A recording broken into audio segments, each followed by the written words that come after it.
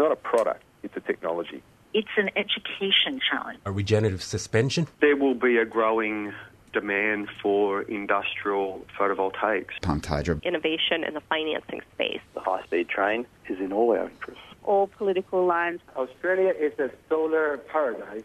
The market is moving much faster than that. You've got something that's transformational. Solar window in a can. Beyond Zero, global warming science, solutions and action. Taking it to a do-it-yourself level. Hello, and welcome to the Beyond Zero radio show. We broadcast from the studios of 3CR in Melbourne and are syndicated on the Community Radio Network. You may download our podcasts from the internet at either 3cr.org.au or bze.org.au or using any common podcasting app. My name is Nils, and our co-host today is Michael. How are you, Michael? Great, thanks, Nils. And would you care to introduce today's guest?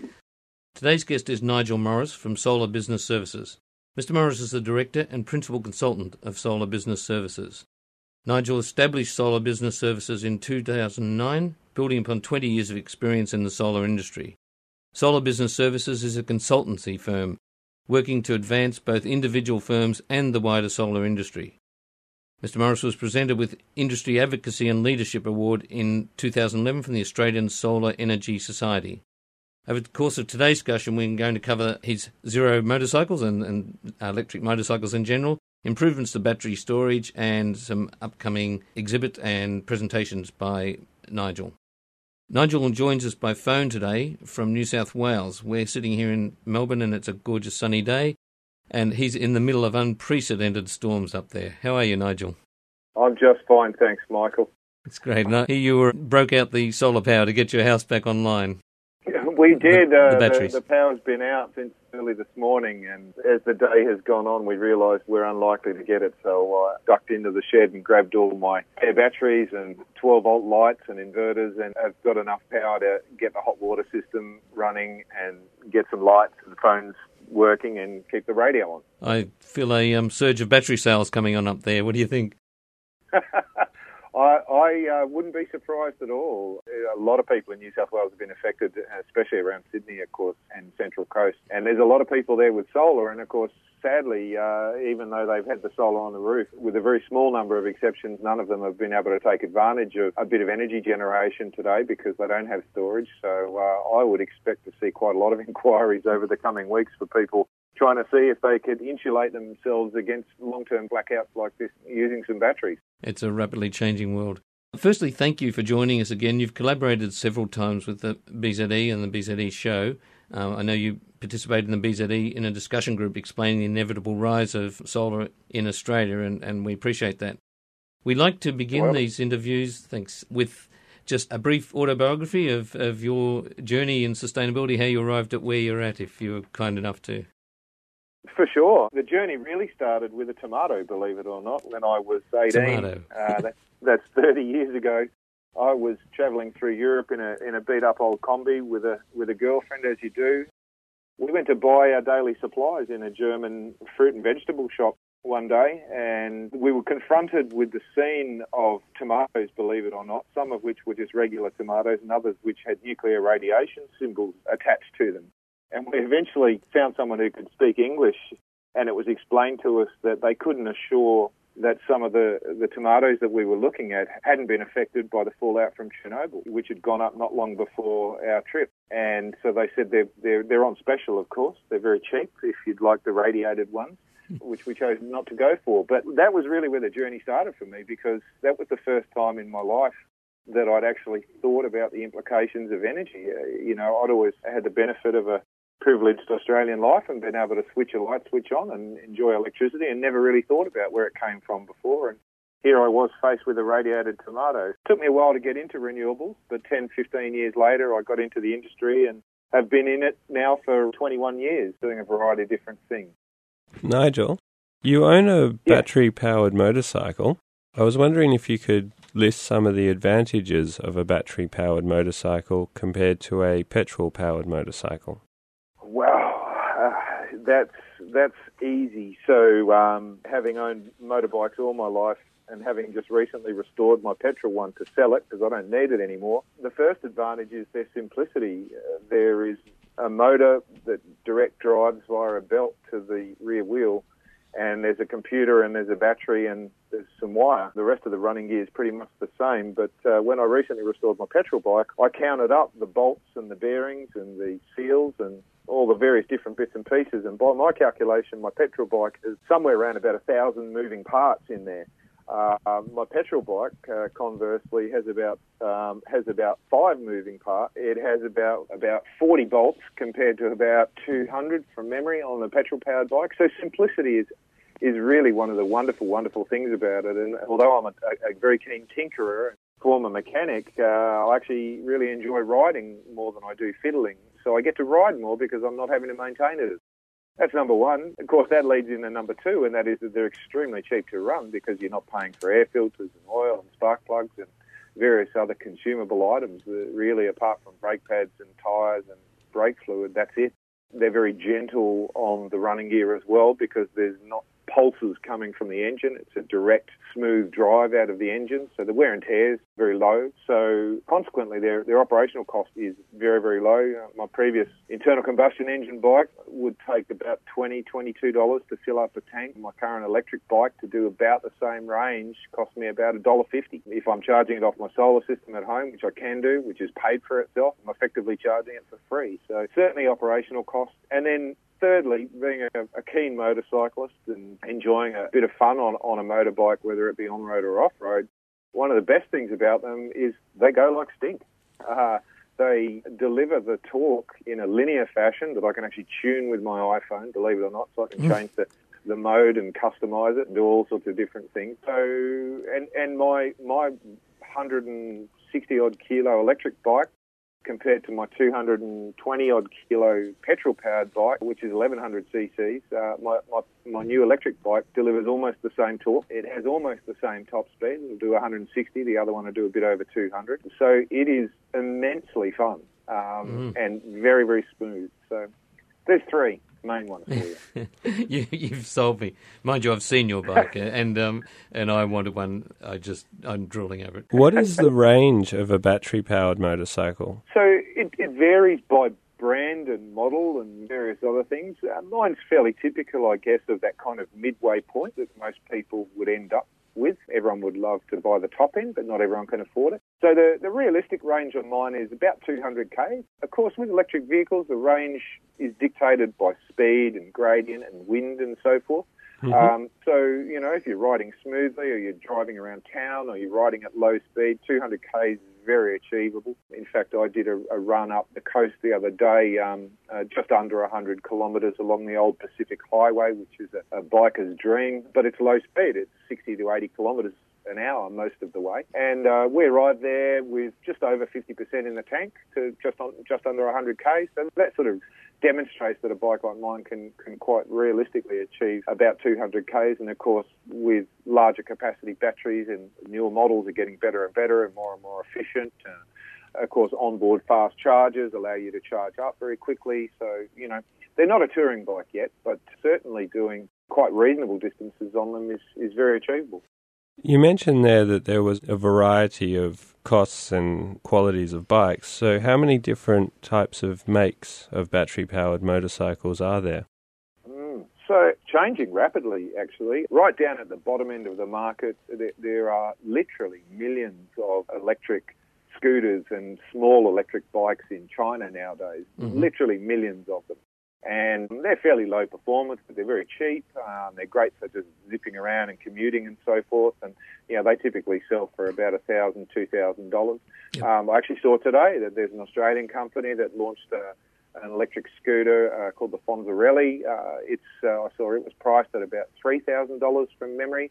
Again, sort of low-powered, 125 cc equivalent machine. Mm-hmm. And then you jump up into the mid-range where you've got bikes like the Zeros that are really a fairly high-performance machine. You sort of get in there at about $18,000, $19,000 and push up to about $26,000, $28,000, depending on the performance. And then there's also a breed of hyper-sports bikes that are starting to come out of Italy and out of a couple of other European countries, and a great one out of the US called the Lightning.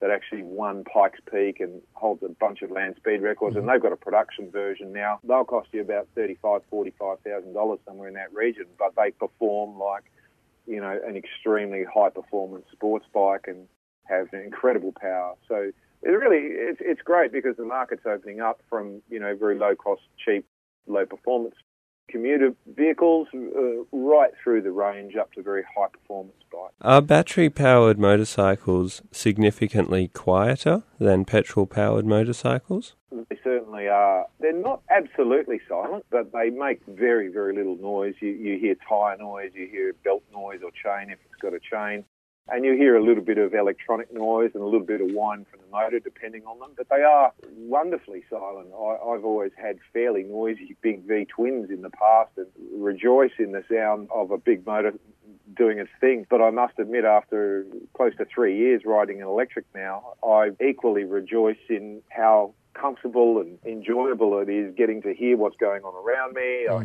can hear vehicles approaching me.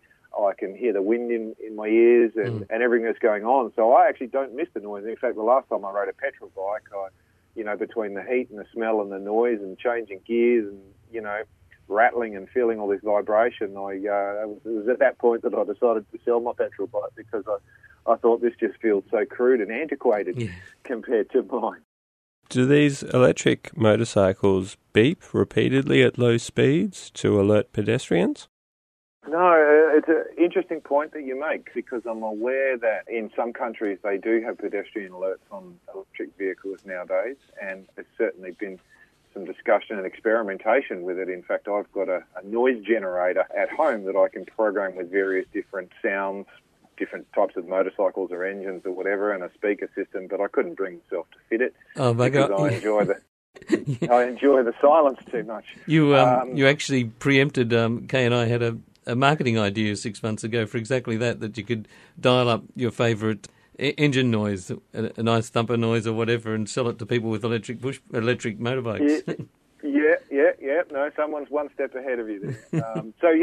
And interestingly, I find when I'm riding in traffic that my philosophy after 40-odd years of riding is that no one can hear me, no one can see me, and everyone wants to kill me.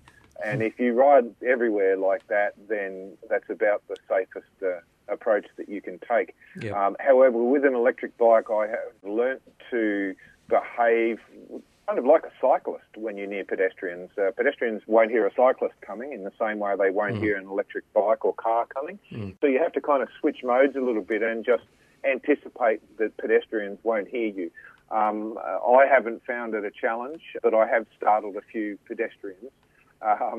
And it's something that you adapt to. But really, it doesn't take long to get used to these kinds of things. Like any new kind of vehicle or riding experience or driving experience, you've got to learn to adapt. But we're adaptable creatures. And at the end of the day, I think that pedestrians will adapt and learn that not all vehicles make a sound. And the owners and riders and drivers of those vehicles will realise that pedestrians won't hear them coming, and we'll adapt as time goes by. Do battery-powered motorcycles include regenerative braking and regenerative suspension?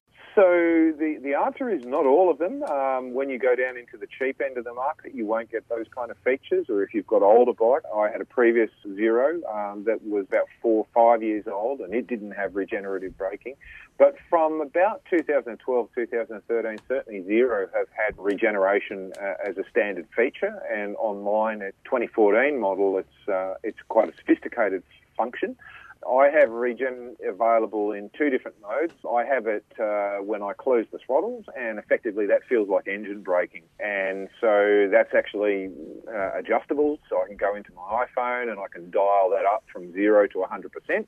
At 100%, it feels roughly equivalent to a fairly substantial V-twin engine braking, and it's a great way to slow yourself down without having to rely on the brakes. And for a former V-twin owner, it feels very comfortable to me to feel that engine braking kicking in, but even better to know that I'm generating a bit of power when I do that. I also have regen on the brakes, so the first few percent of movement on the on the brake lever actually activates the regen as well. And again, that's fully programmable. And so what that means is that if you're, going through traffic and just doing lots of gentle braking, coming up to stop lights and so forth, you can actually, modulate your braking pressure and actually use a lot of regen to slow yourself down without actually having to activate the brakes much at all. And in fact, there are a number of guys who own Zeros who are now putting a second lever on, which is wired into that regen circuit, so that you've got a brake on the right that's just your regular brake, and then a brake that's on the left that is pure regen.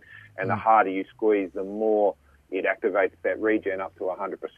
And I think that'll be a more common feature. So certainly all the high-end machines, bikes and cars now have regen as a standard feature. We can hear your enthusiasm for your battery-powered motorcycle, and I was wondering in the wider community, how popular are battery-powered motorcycles? So I'll answer that in two ways. In terms of enthusiasm for the concept, every single person I meet, every motorcyclist I meet, loves the idea, and in fact even non-motorcyclists typically love the idea of what an electric bike will do for you, particularly when you talk to them about the performance and the ease of riding it and the low maintenance, all those great features.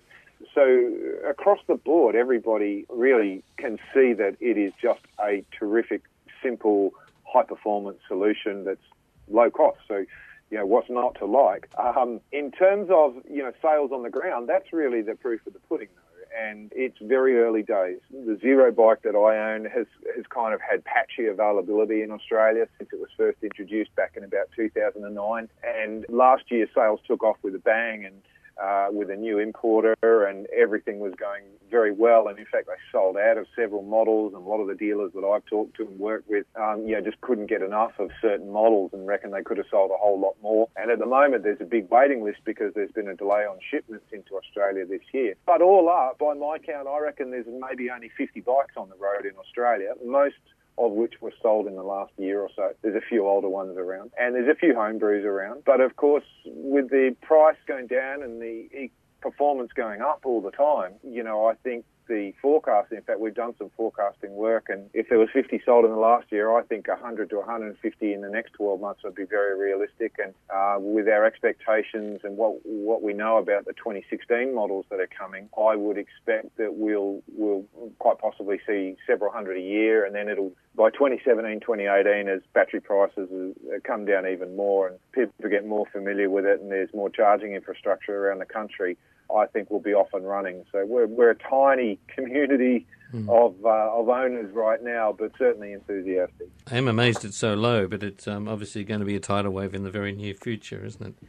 Just stepping back to that previous question on the regen, Nigel, I actually have an electric push bike that has a little computer on it, and I use regen braking on that, and it shows me I'll typically garner about 6% savings back into the battery with my braking. Do you have a figure for the bikes? Does it show you how much you save with regen braking? It doesn't show me in cumulative percentage terms, but what I do know from data logging that I've seen courtesy of other owners around the world, a figure in typical sort of urban commuting riding would be somewhere around 10%. And if you're really working it hard and optimising it, maybe even up to 15%. So certainly a noticeable amount. What I can see is how much torque, or negative torque, in fact, it's throwing back through the motor. And so, for example, I have to go up and over a little hill to go from home to my office.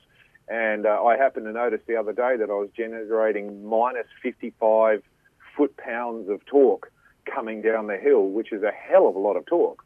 So there's a lot of energy available there. Of course, you're not tending to do it consistently, but I took a ride down the south coast a month or two ago, and I was very consciously, whenever I had a long downhill run, I was consciously flipping between modes and activating my regen and getting some good long duration regen happening, which really helped to extend my range on that trip. So it's a must-have. It does make a significant difference, doesn't it? You're listening to the Beyond Zero radio show, brought to you by Climate Change Solutions think tank, BZE. We're speaking with Nigel Morris in Sydney about electric bikes, electric batteries, technology and other things. Nigel, moving now from the battery-powered electric motorcycles to the battery storage, with ever more attractive renewable energy sources being deployed and developed, and there's a corresponding need for energy storage in order to match the demand with dispatchable electricity. Do you envisage battery storage in the households, the substations, or perhaps more remote locations? Not only do I envisage it, it's already starting to happen. I work with a number of companies and have done quite a lot of research on this in the last 6 months in particular. And of course, I started out with storage 21 years ago when I was selling solar. We only ever sold off-grid solar, so every system had a battery bank in it. And then over the years, we concentrated more on the grid-connected solutions without storage, and lo and behold, here we are back at the storage solution again. So full circle. Full circle, exactly right. And it's been fascinating because if we talk about grid-supported solar storage, a couple of years ago, based on the research I did, I think there were perhaps 50 systems a year being sold in Australia. The year after that, 2014, I reckon we jumped to close to 1,000 systems based on research that we did and the suppliers of the different technology that we spoke to. So it is evolving at a lightning pace and is increasing in popularity. And there are a number of really interesting triggers. The end of feed-in tariffs in New South Wales at the end of 2016, which is already stimulating sales. I saw some on social media the other day of people who were saying we decided not to wait till the end of 2016. We've already put our little storage system on. So it is starting to happen. And interestingly, when you look at that market, there are actually a bunch of different markets within the storage market. So there's the large-scale network support solutions that you talked about, or perhaps large-scale commercial storage solutions, and then you can drill down into the urban residential solution where you might try and take your house off grid, for example, which some people have done, very small number, but some people have done that. And then you can go down into solutions where you might just minimise or ensure that you don't export any energy, and perhaps lock your demand so that you're not drawing energy during peak time, for example. That is the sweet spot. That peak shaving in residential homes is where the market is going to go. It's absolutely inevitable. There are several reasons for that, but of course the economics are the primary one. I pay 52 cents a kilowatt hour for energy between 2 p.m. and 8 p.m. And at that level, I can buy a storage system today that will store energy cheaper than I have to pay for it. So the economics are there for me today. Like many millions of Australians who have solar, whose systems have paid for themselves, I'm now effectively getting free energy out of my solar system. So if I can generate it for free through a solar system that's paid for itself, store it, and do that cheaper than I can buy it in the network, then the market will take off. There's no doubt about it. Cost of the technology have continued to fall, and in fact I met with a supplier only on Monday who have a fantastic solution, and it's somewhere around 15-20% cheaper than what I've seen before. So it's well and truly starting to happen, and it's just going to get bigger and bigger and bigger. Perversely, I sort of wish I was paying 52 cents because at the moment I'm paying about 30 cents peak, and if it was 52, it'd tip the scales. I'd go for the storage solution immediately instead of trying to hold off. In terms of economic levers and tools, we've seen feed-in tariffs and rebates as examples to improve market conditions for early adopters of residential solar panels. Is there an economic lever that you prefer for early adopters for battery storage? Battery storage incentives are a really interesting one, and I think the first thing that we should do as a country, and I've talked about this with some of the regulators, is look around the world at other markets where they're in fact already doing this. So in Germany and Italy, they have very well developed regulations and policy mechanisms that are adjust over time and are designed to match the cost of technology and reward consumers and networks in different ways. So I think the first rule of thumb is let's not reinvent the wheel where there are good policies around the world. Yep. What those policies need to look like in Australia, in our unique situation, however, is I don't exactly know yet, because one thing is clear: if we incentivise the products, we know there's a market, we know there's interest, and we know consumers will go for it. So we'll certainly stimulate the market, and we'll create jobs and revenue streams and reduce network demand. However, because of the complexities of the way our industry operates, and because of the network's concern about falling revenues and customers migrating away from the grid, there's a real challenge to actually get those policies and regulations right. So I don't know quite what the answer is yet. I would love to see financial support tailored. The simple version is that we could tailor financial support to network areas that are under the most stress. That would be the most logical thing to do.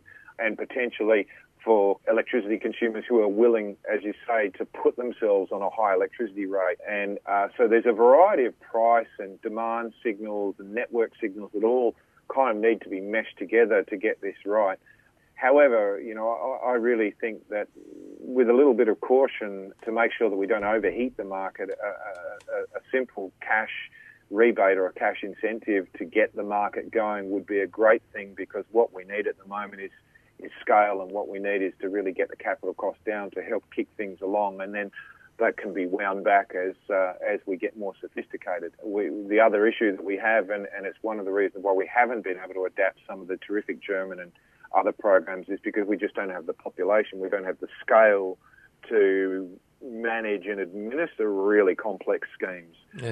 So we kind of have to take a bit of a crude approach to it, simply because we don't have the scale. But I'd love to see something come in as we phase out support for solar, and that's continuing to drop over time. And as that continues to drop, the next logical thing to do is to support storage. Thanks. From what you've seen around the world in those sort of schemes, or from your own personal preferences, do you think there'd be a role for households being rewarded for putting electricity back into the grid at times of peak demand from battery storage? Yes, that takes it to another level again, but ultimately that would be the kind of holy grail, because that's how you can really deliver terrific value for networks, and being able to call up energy on demand from millions of small battery systems and aggregate that together does give you the ability to actually put some meaningful energy back into the network and handle peaks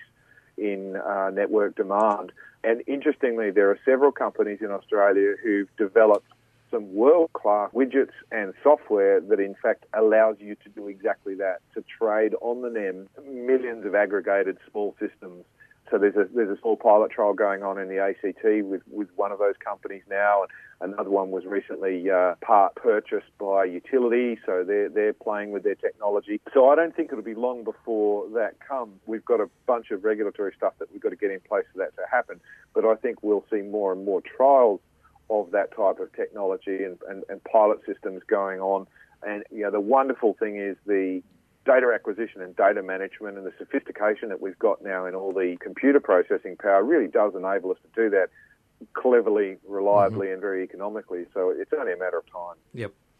So moving on to the battery technologies, I know this is a very rapidly moving, exciting feast, but you would probably have your finger on the pulse as much as anyone on this. The latest I heard of was the promise of carbon nanotube lithium batteries, which were 15 times the energy density storage and a 2-minute charge or something. Can you just fill us in briefly on your reading of the battery technologies and where they're heading? Can you pick a likely winner at the moment? Yeah, it's a really tricky one, I'm not an expert in every chemistry of every battery around the world, but I do follow a fair bit and tend to agree with what I'm seeing from most of the world's most informed analysts, and that is this.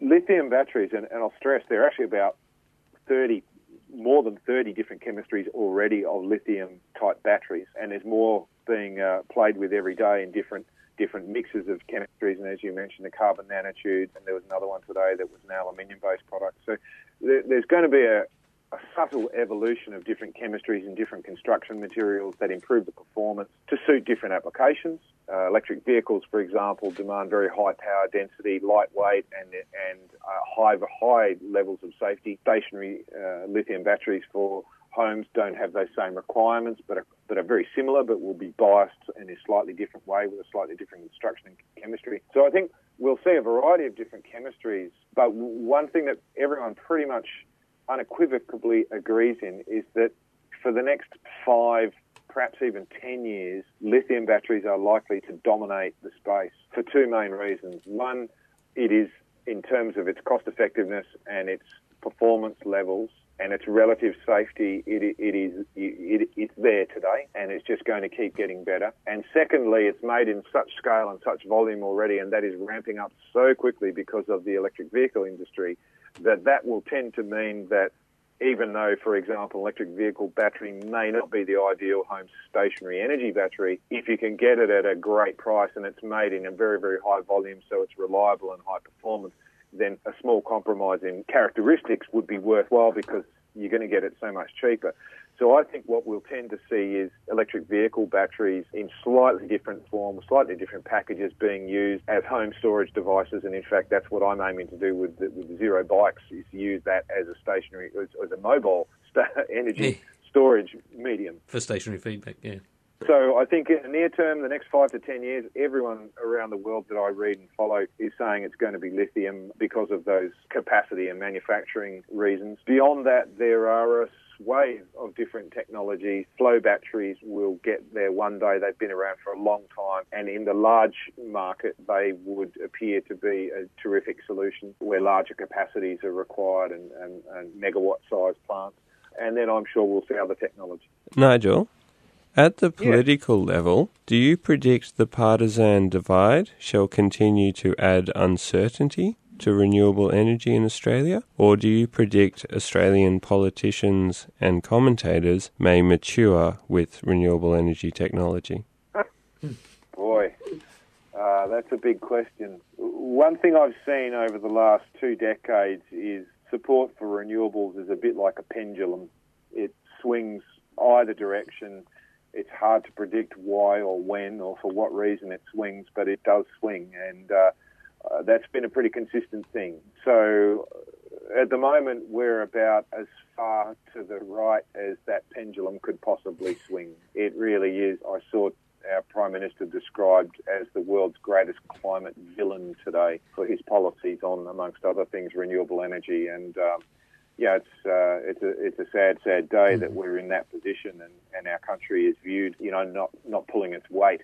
The simple fact of the matter is that the rise of renewables is unstoppable. It is already an economic position in small-scale solar and in commercial applications today. You can beat residential and small business electricity rights with solar every day, hands down, pretty much all around Australia. In large scale around the world, it's getting more and more competitive with wholesale energy costs, and that's just going to continue to get better. So, the mix of renewable energy is going to increase because it makes financial sense. And wherever it makes financial sense around the world, you see the markets flocking to it, the investors flocking to it, and that drives the market. So we will see it, and eventually when that logic sinks into those in power, provided, of course, they're not philosophically opposed for some other reason, then the pendulum will swing back. I expect to see a renewed surge in support for renewables at some point in the coming years. I'm frankly pretty pessimistic about our current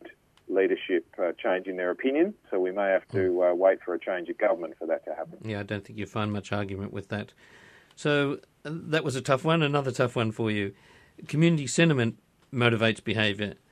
How should solar enthusiasts accelerate the transition to renewable energy sources against such an adversarial fossil fuel lobby?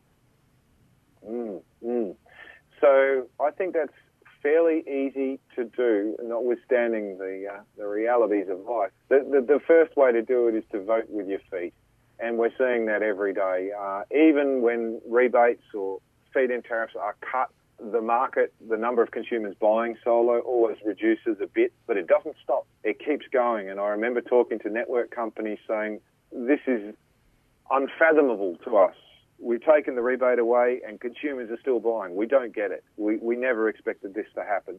So the greatest way to demonstrate the community's support and desire for solar is to vote with your feet and put it on your house. That is the number one thing you can do. The second thing you can do is you can join advocacy groups and community groups. There are a number of great organisations like BZE out there who are active in the community and are giving a voice to the millions of Australians. And whenever I meet with politicians, one of the key messages that I always take to them is there's something like 1.2, 1.3 million homes with solar on it in terms of voting age Australians. That means about 4 million odd Australians who wake up every day and can use the sunshine to run their homes. And that's about 25% of the voting population. And that is, interestingly, that is one of the most engaged, enthusiastic and largest blocks of voters that exists. It's nearly as many in terms of active participants and people who really love their technology and really love what solar does for them. They're more engaged in a lot of cases than the church or the unions or other very, very large lobby groups. So we have a huge amount of power in that, and the crucial issue is not only to vote with your feet, but also when community groups call on owners to stand up and be counted and make their voices heard, as they have done very effectively in the past, it's really important that they stand up and come out and make a bit of noise so that the government understands what a hugely popular solution this is. Thank you. I must agree very strongly with you there. So back on these positive notes, you were talking about the exciting new technologies. I understood from a brief comment you made before we started that you're about to be engaged on a new pilot test scheme of a new storage. What can you tell us about that? Yes, I'm delighted and very fortunate to be one of a small number of pilot sites around the world that will be trialling a new storage product, in this case made by the microinverter company Enphase. They've developed, using the same kind of architecture, they've developed a micro storage solution, if you like. Mm-hmm. And the idea is by using a micro solution, you get the benefit of having a distributed solution. It becomes very modular. It has a built-in redundancy, so if one battery fails, you can pull it out and the rest of the system stays alive. You've got really good granular data coming in from the characteristics of different batteries, but, you know, as a user of that technology, all I'll simply see is an aggregated amount of storage on my home. So I've been lucky enough, because I happen to have a fair bit of data logging on my home already, I was lucky enough to get picked as a pilot site, so I've already got a small solar system on my home, which is on the Growth feed-in tariff in New South Wales. Mm-hmm.